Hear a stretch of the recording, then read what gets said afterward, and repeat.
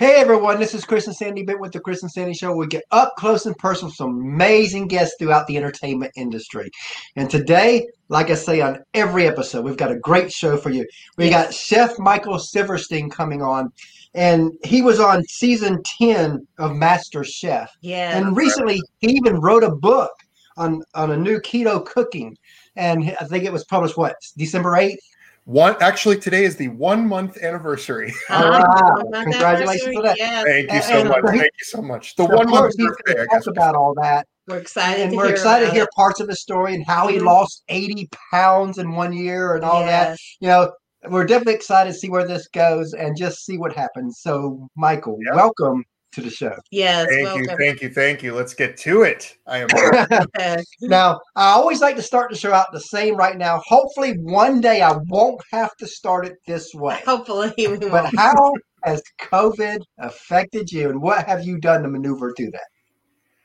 Oh boy, I mean, it created an environment where I had to go a whole different direction. So pre-COVID, I was doing private chef work, so private events. Going to people's homes, doing everything from weddings, parties. It's all done. I mean, it just got ruined. Right. So coincidentally, last fall, before COVID was even a thing, I was approached by a publisher to write a book and a cookbook. And man, right in January, I started working on this cookbook. And so in one way, one of my businesses really got shattered. But I'm very lucky and very grateful that I found another path. And actually really fell in love with what I did this year. And look, like if I was going to lock myself in a house to write recipes all day, I found an okay year to do it. I mean, I literally locked myself in quarantine and wrote for like 6 months, testing recipes and writing. So, you find your way. But obviously, as a chef, COVID has destroyed not just for me, but for the industry, so many chefs' lives, and has really caused people to have to rethink the whole restaurant industry, the whole food industry is just, completely rethinking everything. Yeah, that's like for us, we launched this show January 3rd of 2020. And we thought, if we did 100 interviews first year, that'd be a great foundation for a brand new show that we'd never launched. And then COVID happens. Yes. And I told Sandy, this may be our year to shine. Because anybody in the entertainment industry, restaurant industry, all that are going to need a place to talk. That's right. And I was like, we're going to give them that. And because of that, last year we did over 300 interviews. Yes. Wow. Crazy. Incredible. Well, and in a similar way, I got into doing online virtual classes, and I do free classes once a month and stuff. And, I went crazy with my Instagram, putting out free recipes because, just like you, people want someone to listen to. People also started cooking from home more than ever before. Yes, they did. And so it was really fun for me actually to do, forget about business, just writing recipes for fun, for free on Instagram, and virtual classes on Zoom. It's become a fun thing that I never knew, and kind of a new way to kind of share my food without cooking it in a restaurant and serving it on a plate. It's a different way. But it's still kind of the same to me. I'm still sharing my food. I'm still cooking. Yeah. Now, I know that you probably have always wanted to be a chef, but when did you know that cooking, you could be a career for you? Interesting. When did that kind of click? I got my first job at 13, illegally working without a work permit at an Italian restaurant, and they couldn't put me on the books, so I was like for hours rolling the silverware into napkins. Those old classic Italian restaurants. They got the little roll up with the cloth napkin and the silverware inside, and I just sit there for hours and rolling and rolling up these silverware things, and that was really my first taste of the restaurant industry. And I remember not only did I know I wanted to be a chef, but from that point on, I always dreamed of having my own restaurant, and that's still a dream. I'm not there yet, but it started at a young age. I would say within days of getting a job in a restaurant, I was like, man, this is it. This is the energy. I felt it. Yeah.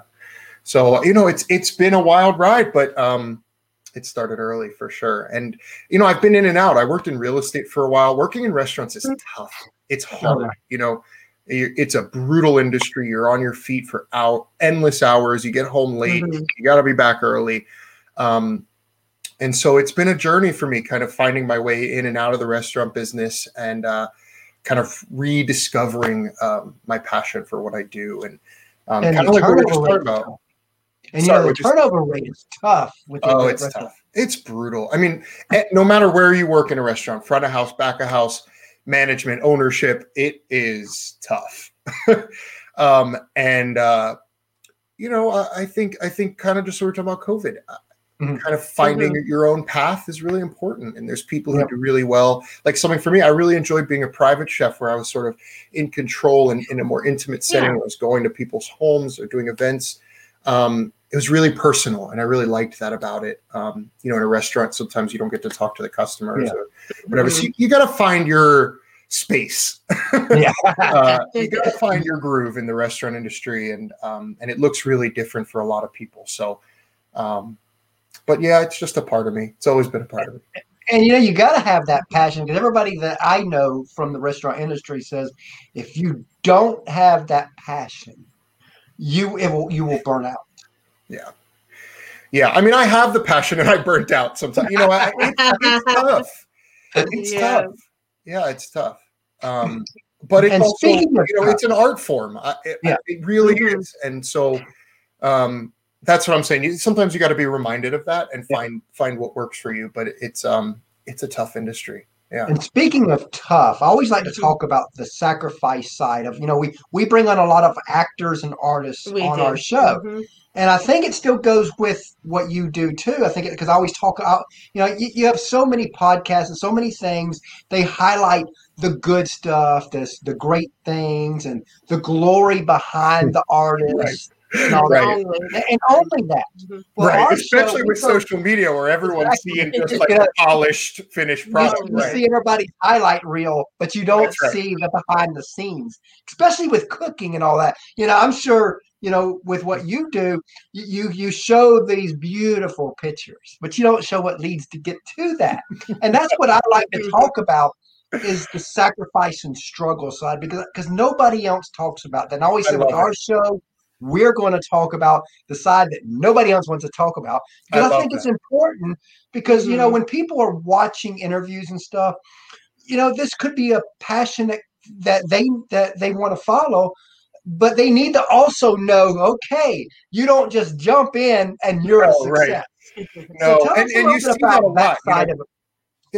And you're right. And there's so many, both social media and you think of so many TV shows nowadays about cooking, MasterChef, like food competitions, but also just these culinary shows are hot right now. And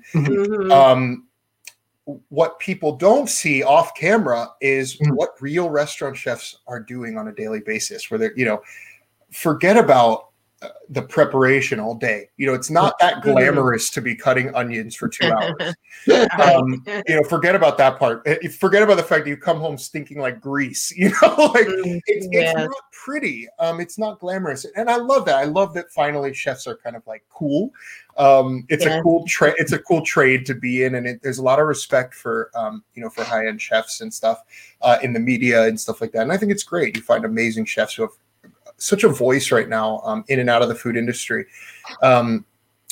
It's tough though. Yeah, it's really tough. And even for me with recipe development and writing and all the stuff I do with Instagram, I'll test a recipe 3, 4, 5 times and just keep going. And it is, you see the pretty picture at the end, but it's not an immediate thing. It takes a lot of refinement. And, another thing that was really interesting is, in the last year, pushing myself into writing recipes as opposed to cooking as a chef. It's a totally different trade. It's a different skill set altogether. Wow. Because you can give me a pan and a spatula and a few random ingredients, and I'll make something tasty out of it. That is a very different thing than teaching somebody to cook something at home in writing. Oh, yes. It's a different trade. It's much more about writing. And they have to get it perfect, or it won't come out the way you want it. That's right. So it's very different. It's a totally different trade. I think I have a lot of respect for recipe development now, because it's really pretty new to me in the context of my life. And it's challenging. It really is. It's challenging. because it's not just about, can I make this tasty, but can I create Mhm. something that somebody can follow step by step if they're a beginner in the kitchen or if they're an expert. Some of the techniques that I'm using and that I'm comfortable with, or the equipment that I have at home to make a delicious meal. I can't do that in a cookbook. You know, I can't ask somebody to use a $400 commercial blender to get it smooth. I have to find ways of making everything work without 600 ingredients or 600 steps to do it. So I learned a lot. I really did. And it takes hours and hours. So when you see, you know, from me or from anybody else, when you see a beautiful post on Instagram or, you know, beautiful cookbook recipe, it does not happen quickly. It happens very slowly. It's not super glamorous or exciting. It took me months of just testing and testing and testing, going to the grocery store twice a day sometimes. I always say the grocery store is my office because I'm just there all the time. Yeah, I'm just there all the time. They probably know you by first name. Yeah, I know. It's really bad. And, you know, I spent thousands last year on groceries.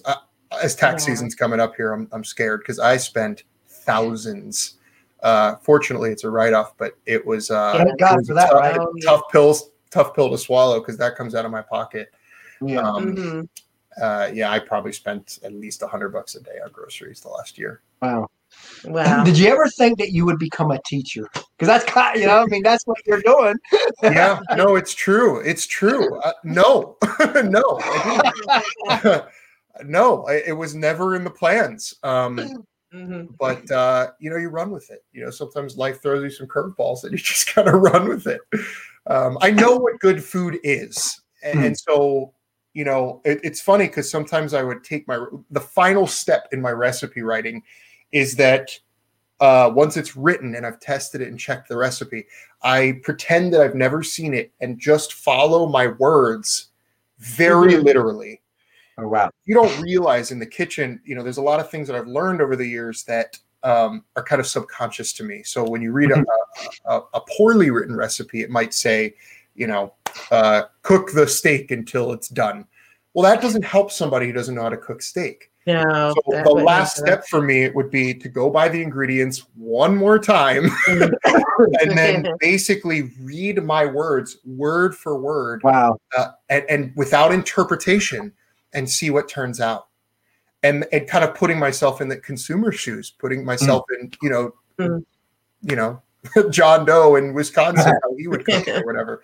And so that would be that last step. And it's a step that I think is actually critical because I would surprise myself how often a recipe, I would say, wait, instead of just cook that steak till done, cook it for about 5 minutes on each side until an internal temperature of 160 degrees. You know, you're really giving step-by-step instructions. And that's a very different thing. Like you said, that's teaching. That's a different game. You've had to reinvent yourself multiple times through this process. Yeah, absolutely. And, you know, talking about that, we get what you're talking about reinventing, because you wouldn't believe, but this show started out as a country music interview show.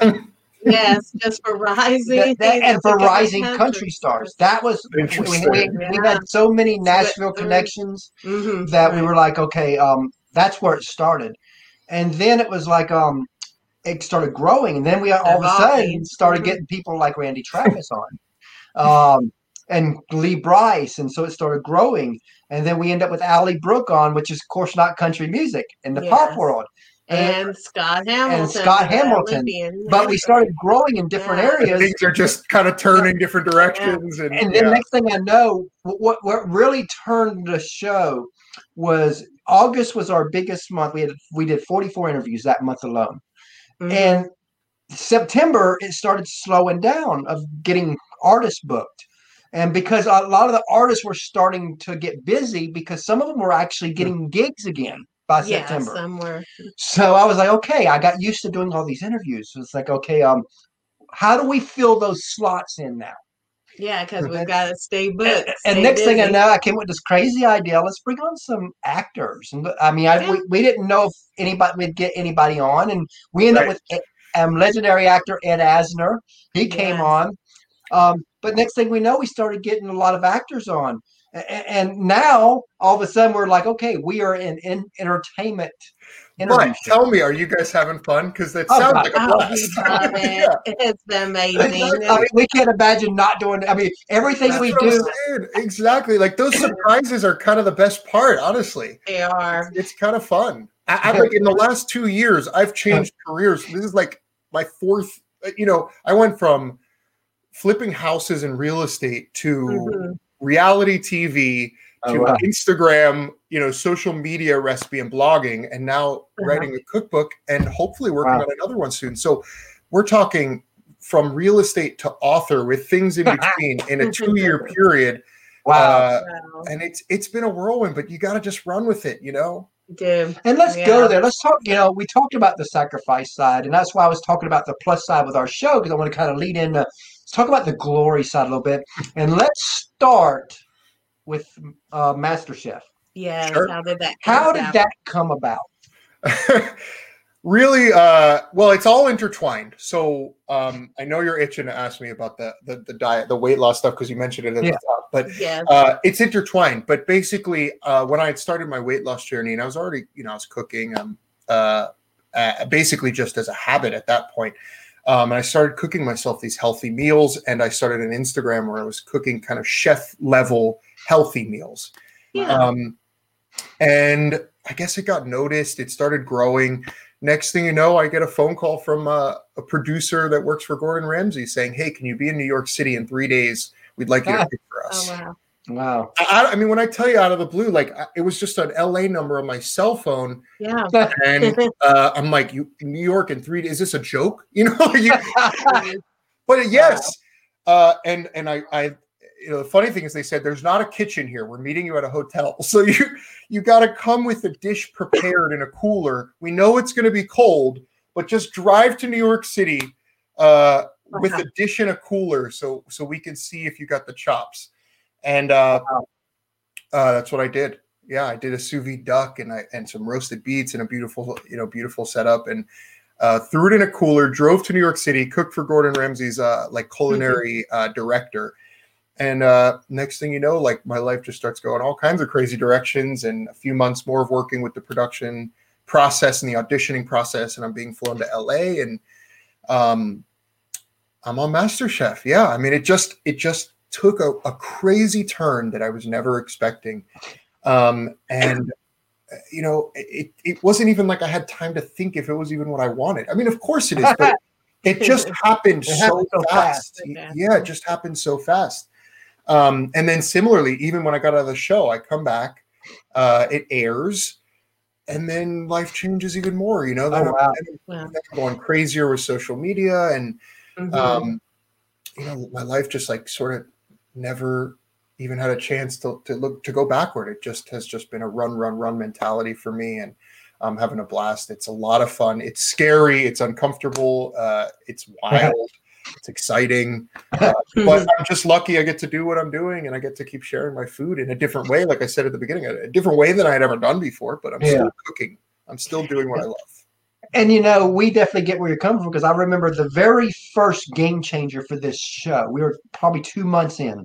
Right. About 2 months. And I remember I got an email back from somebody I thought we could get on the show, because I knew her dad and her sister. Okay.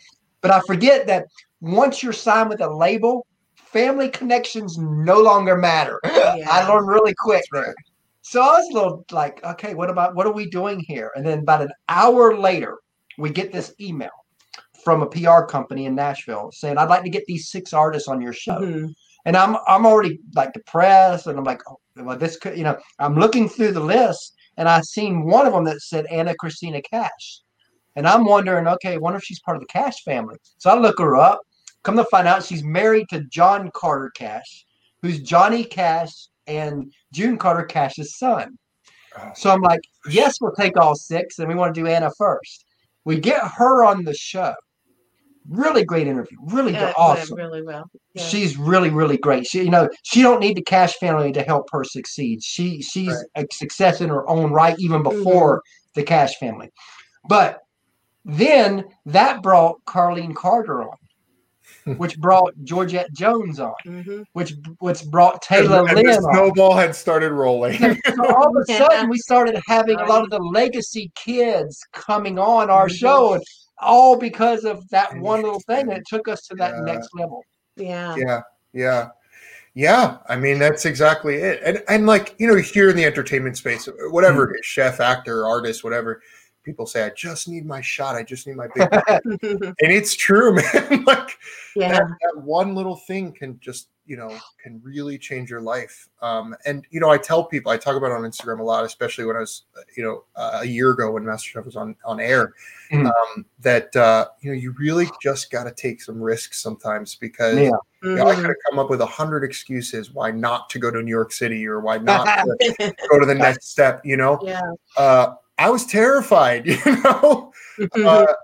but sometimes you just got to take a risk and take a shot. Absolutely. And, I try to talk about that a lot on social media. Get uncomfortable sometimes because it's not always easy.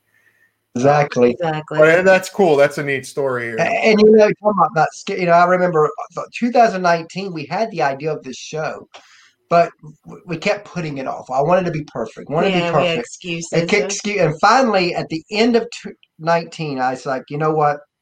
We've got to launch. We picked the date of January 3rd. I felt like if I tied the launch date to an emotional point, I won't back out. So my mom passed away many years ago, right after we married, almost 18 years ago. Well, we married over 18 years, but she passed away, I guess, 6 months. 6 months after we married. And her birthday's January 3rd. So I thought, you know what? We will honor her with our first show. And that way I won't back out. And here we are. Wow. Unbelievable. Well, I'm thinking about starting a podcast, so this is really inspiring to me, actually, because there's so much to talk about in the restaurant and the food industry, this keto and health space. There's so much kind of controversy and so much information being thrown around. The vegans think they're right, the keto people think they're right. Everybody thinks they're right, and I kind of ain't that the world we live in, though? Everybody thinks they're right. Yeah, everyone thinks they're right. That's true. Yeah, that's true. As you were talking, you reminded me of, how you were asking me before about what's kind of the unseen things, the dirt that people don't see, the polish on the outside. It made me think of something else as you were talking about that story. There's a whole other piece that I think that people miss. And maybe this doesn't just apply to me, but I think it applies to probably a lot of people that you bring on your show. There is an emotional challenge to being a public figure at all. And one of my biggest challenges, obviously I had to cook well, I had to do all that, and being on the show, being on reality TV, it's not enough just to cook. You got to also be on camera and be a personality, and all these things are happening. The hardest part for me, and it continues to be my biggest challenge, is the emotional piece of I can't screw up. Everybody's watching. You know what I mean? It's a lot of pressure in the entertainment space because it's very public. Everybody I've ever known, my friends, my family, they're all watching me. If this book were to flop, or if I got kicked out of MasterChef, screwed up a dish, it's all a lot of pressure. And I think that's one of the things that I really battle with on a daily basis, is just to feel confident and feel okay with potentially failure. Which could happen to all of us, no matter what we do. That's what made me think about it when you were talking about your podcast, and I could hear the emotion behind when you were saying we didn't know we didn't know it was kind of like the train was slowing down and we were waiting for one big opportunity. And I know that feeling. It's like a daily thing for me. I got to make sure my next post is a good recipe. I got to make sure my book kicks butt. It's scary. I mean, I don't know if I'll still be doing this in a year if I don't keep up this momentum. I'm sure actors and musicians feel that pressure. Exactly. They do. But we feel that pressure with this show. That's why you reminded me of it. And I think, beyond the physical challenges of doing what we do, I don't think people talk about that enough. And I kind of laugh because, and I am not a celebrity. I am far away from, I'm in Texas. I'm not in Hollywood or any of this stuff, but kind of get why a lot of celebrities go crazy. It's tough. It's tough. And you know, talking about that, that's like even with our show, you know, you sometimes you don't feel like you're enough. Can we pull this off? I mean, that was why we procrastinated for so long. You know, it took me forever to convince her that we would be fine on video. I mean, because she was fine with audio, and I'm Tell me about it. I'm the same way. But the future is video, and I'm like, you know what? And the great thing about video is, if you do video, you got video and audio. If you do audio, you don't have audio and video. That's right. So you got the best of both worlds, and it was like, you know, with the show, it's like every time I'm like, okay, is this guest going to be the one that takes us to that next level? And then the guest keeps getting bigger and bigger and bigger, and it's like I want the Blake Shelton, can't get him yet, but we will, but you know, it's like you want to do this. But that's not what we have learned. No, it's this whole year. It's been like every few weeks we move to a new level. Then a few weeks we move to a little bit more. So that's how it's been. That's all we can do, right? It's like gigging as a band. We just have to get the next gig and keep pushing.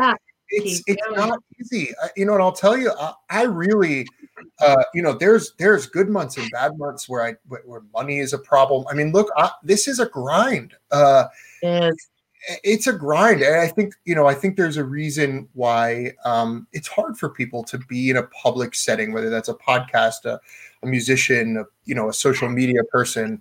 And no one, you know, for me, like all my years, most of the chefs that I've ever worked with were like these rough and tough sailor mouthed assholes in the back of the you know, and there's a reason that they would never come out and talk to customers, because they'd be covered in sauce and grease, and you know, like being a chef is not always glamorous. So when I got on MasterChef, in addition to the cooking, I'm like, what do I look like? Am I saying the right thing? Am I looking the part? Am I, well, you know, and that's things that I never thought about before. I never cared about what I looked like, you know, I never thought about that stuff. So it's all new to me. It's all kind of out of my comfort zone, and I'm having fun with it. I'm grateful, but it does come with some of these challenges. There are stressful months where I'm like, you know, like right now, like, how many books are going to sell? Can I get another book deal? Can I What's next? You got to keep it going, because in the entertainment world, it's tough. You can get to that moment where everything falls apart. That's right. So you have to keep it going. That's right. Yeah. It is tough. I mean, the cookbook industry is way more competitive than I think people realize. I would have never thought that. Hundreds that come out a day. I mean, it's so competitive. Wow. It's a very, very, very competitive. I didn't realize it was that many that come out a day of cookbooks. Oh yeah. It's really competitive. And you know, you think about it the same way as say all the other stuff we're talking about, say a musician or an actor, where generally the public sees the big names. The big names have perpetual success.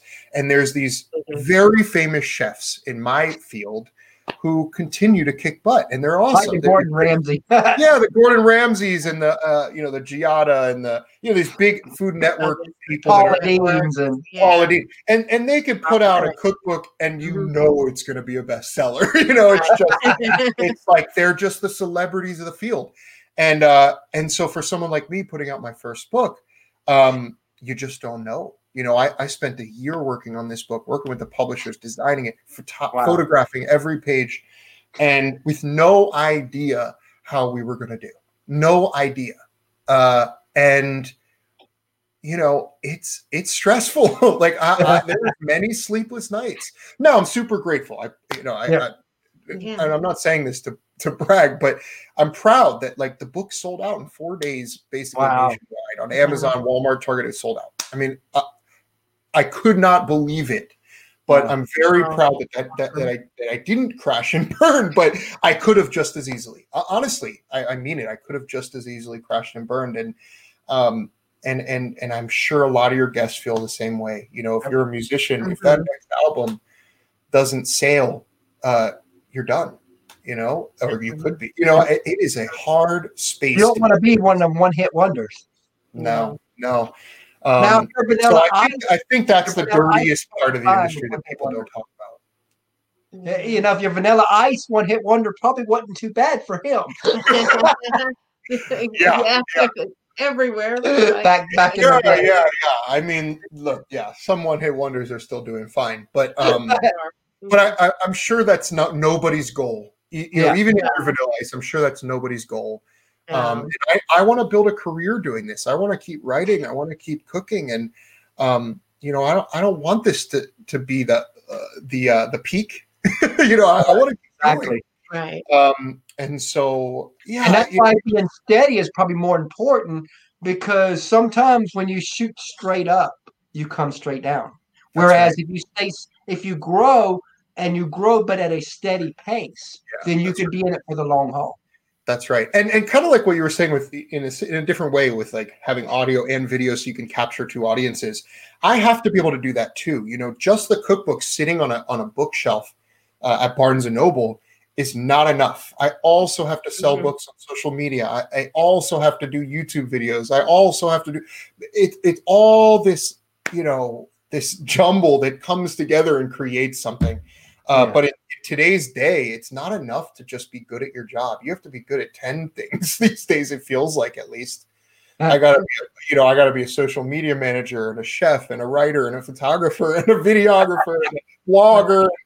It's exhausting some days, you know. We're everything too. It's just us. Yeah, exactly. It's just me and my camera right now. So tell us how losing 80 pounds in a year, what did you do and how did that change your life? Well, you know, for on the surface, I don't think I would have ever gotten on TV. I think it was a part of my journey. But, you know, personally, it was a game changer for me in finding kind of an inner strength that I really didn't know I had. And like I said, I never saw myself as someone being on TV. I never wanted to be on camera. I never cared about that stuff. It wasn't even a problem to be heavy, you know, as a chef and it just wasn't a factor for me. I never planned on being in the entertainment space. So I woke up one day, I turned 30 and I stepped on the scale and I was like, oh shit, I messed up. You know, I got to fix this because, you know, I don't care what I look like, but this is unhealthy. Yeah. Right. Get myself into trouble. And so I just, you know, I said to myself, enough is enough. It's time to take care of yourself. And I didn't feel that good. You know, when you're very heavy, you literally wake up sore and tired. And I got tired of that feeling. Yeah. Tired of being tired. And I made a change, and it was for myself. At that point I had zero plans for Instagram or TV or anything. At that point, it was just for me. It wasn't till I think I was about 55, 60 pounds down when I started working with MasterChef early. Wow. And so I wasn't at the end of that journey, but I had still made a significant change. And I think it was a part of my journey. It was a part of the story that I tell through my food now, because that's what I do now. I create food that I hope helps people find success as I did. Because the whole time I lost weight, I was eating good. I wasn't eating a little side salad and starving myself. I was really eating the whole time. And so using my chef knowledge to create, I'll put quotes on it, diet food, but I hate that word, was for me. And that was just a part of this journey, was how can I make food that I want to eat and still lose weight. And that's what I did. And so a lot of that kind of ended up in my book, creating food. And that's why I call it new keto cooking. There's so much junk out there about keto. It's this kind of fad diet. It's this trendy thing. And, there's all these pills and powders and stuff that go with it.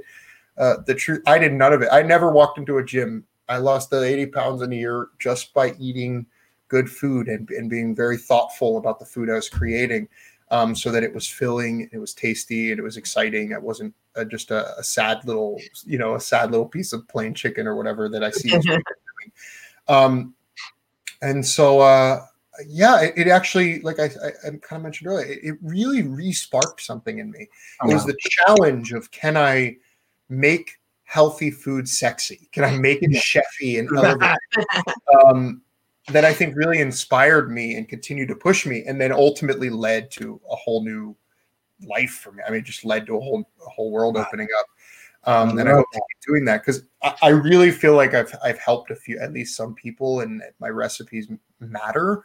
People, when I get a message from somebody that says, hey, X, Y, and Z, my husband, my wife loves your food, and it's helped us so much. I mean, that's why I keep doing this. It's real. It's real stuff.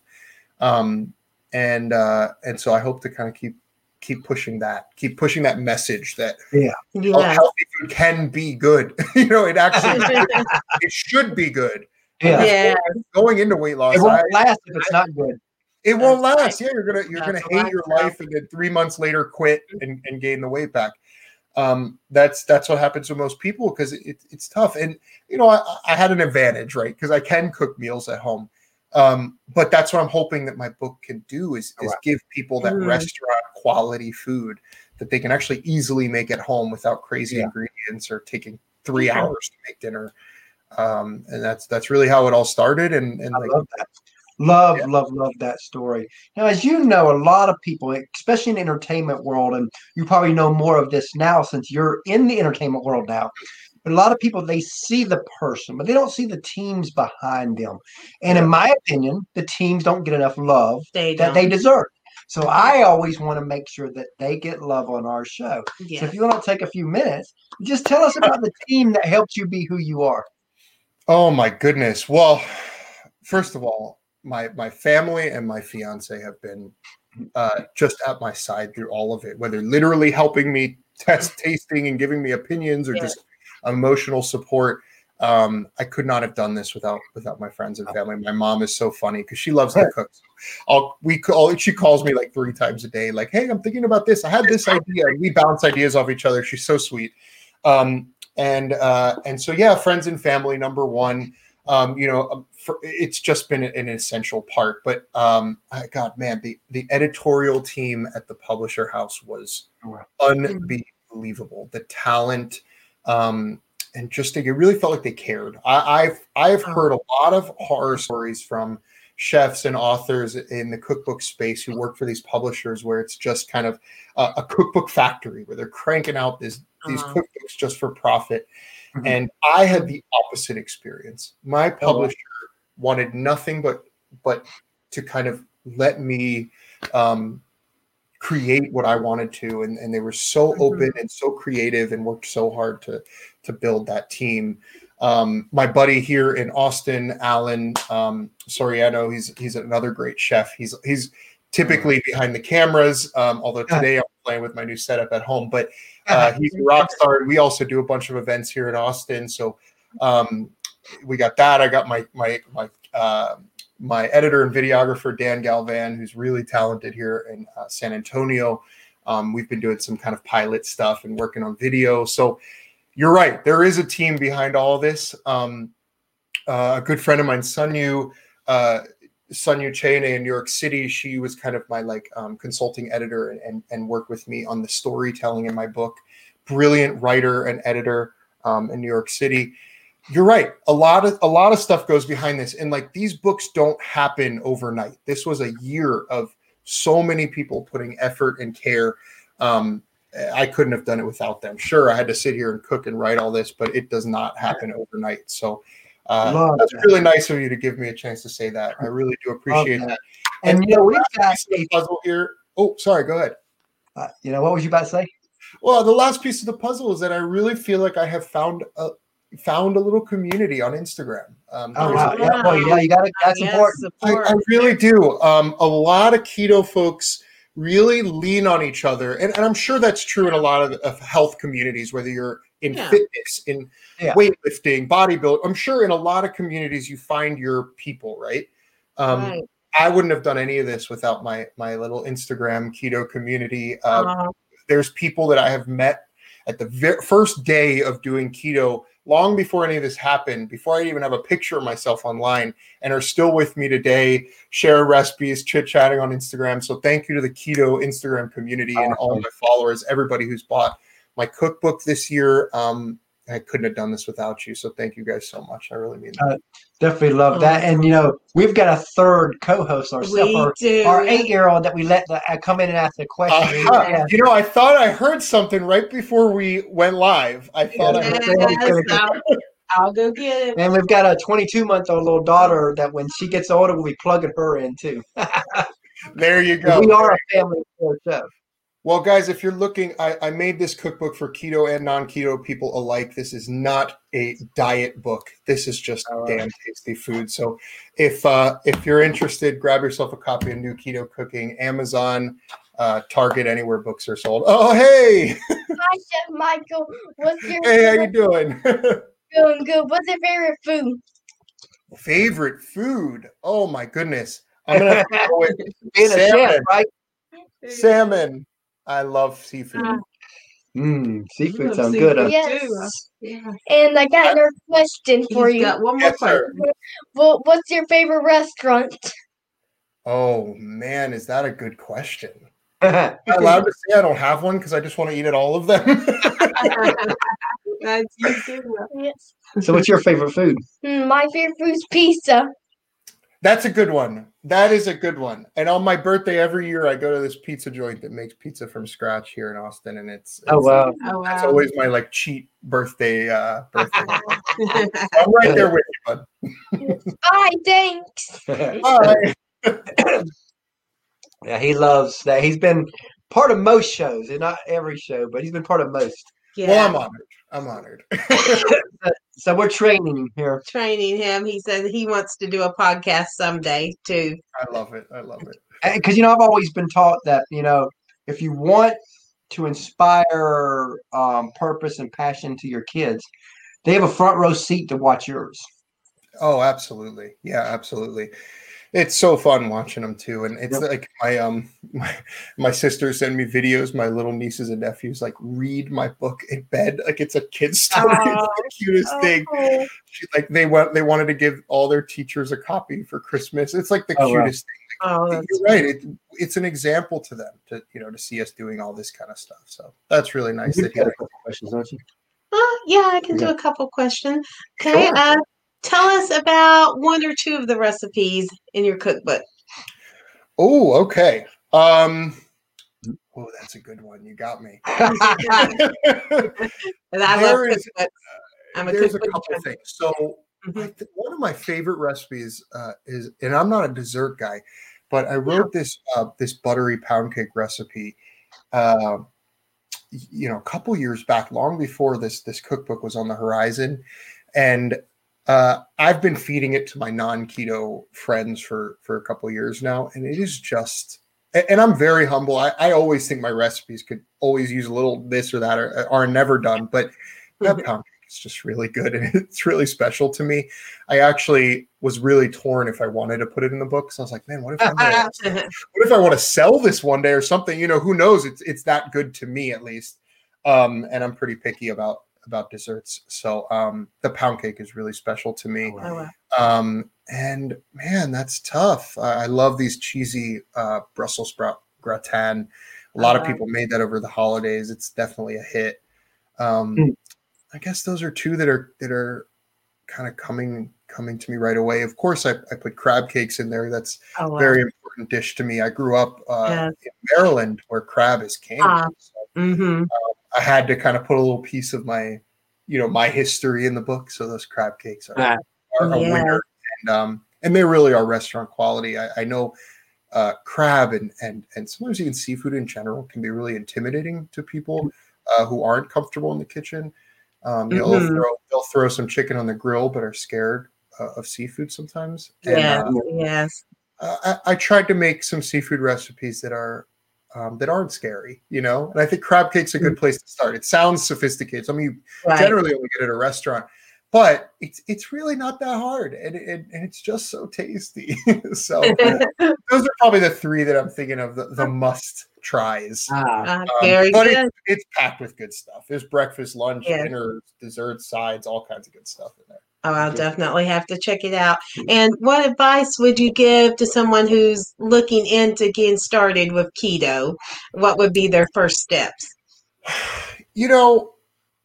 my advice would be to kind of mute the noise and keep it simple. You could, if you go online and Google, keto diet, you will find an overwhelming amount of information. Oh, yes. And all these articles say you can't have this, and this one says no, you can have that, but you can't have this, and it's like you just find so much noise, as I like to call it, and a lot of people trying to kind of get that clickbait going.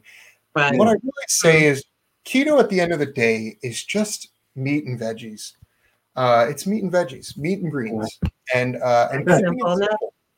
Yeah, keeping it simple and not overthinking it with a million rules and all this stuff. And look, there's obviously, if you're going to do it long term, you do want to be, intentional and cautious about what you're doing. You want to make sure you're getting all your nutrition that you need. But when you're first getting started, I think it's so important to just kind of keep it simple and make sure you like what you're eating. Just start by getting rid of the bad stuff. So, rather than having, bread or pasta, just get a bigger portion of meat and some veggies on the side. I still love just like a bolognese, like a spaghetti bolognese, just without the spaghetti. I just eat a big bowl of meat sauce. And I love it. Like, and that's what I'm saying. You don't have to go crazy, kind of reinventing the wheel. You just got to take the things you love and twist it up a little bit. I make, instead of Philly cheesesteaks, I just make a big Philly cheesesteak skillet on like a weeknight when I don't feel like really doing anything too fancy, and just some beef and onions and peppers and cheese on top, and pop it in the oven. It's delicious, That sounds great. So just taking the things you love and just taking the bread out, taking the sugar out, and keeping it simple. Yeah, that's really like how I think people should start keto. Later, later you can get into all the macronutrients and the like all the complexities. Because long term, you do want to be safe. Love that advice. As we come to a close here, what's next for you? Yes. Well, I'm going to, keep going on Instagram. I got tons of stuff coming this year, recipes, more cooking classes. It looks like I'll be starting a podcast here pretty soon. So stay tuned for that. And honestly, anybody listening, find me at Chef Michael Keto on Instagram. It's really where you'll kind of get my daily, my daily information and what's kind of happening, as well as a bunch of recipes. chefmichael.com. with the dash in between. So chef-michael.com. Again, tons of recipes and information. But I'm just going to keep going. I'm going to keep grinding, as we were talking about. I'm going to work hard. I'm going to get that second book deal. I'm going to put all my positive energy out there, and just keep doing what I love. I love that. And, and we really enjoyed having you on the show today. And we look forward to having you back on the road. Yeah, I'd love to. This was a lot of fun. Oh, thank you.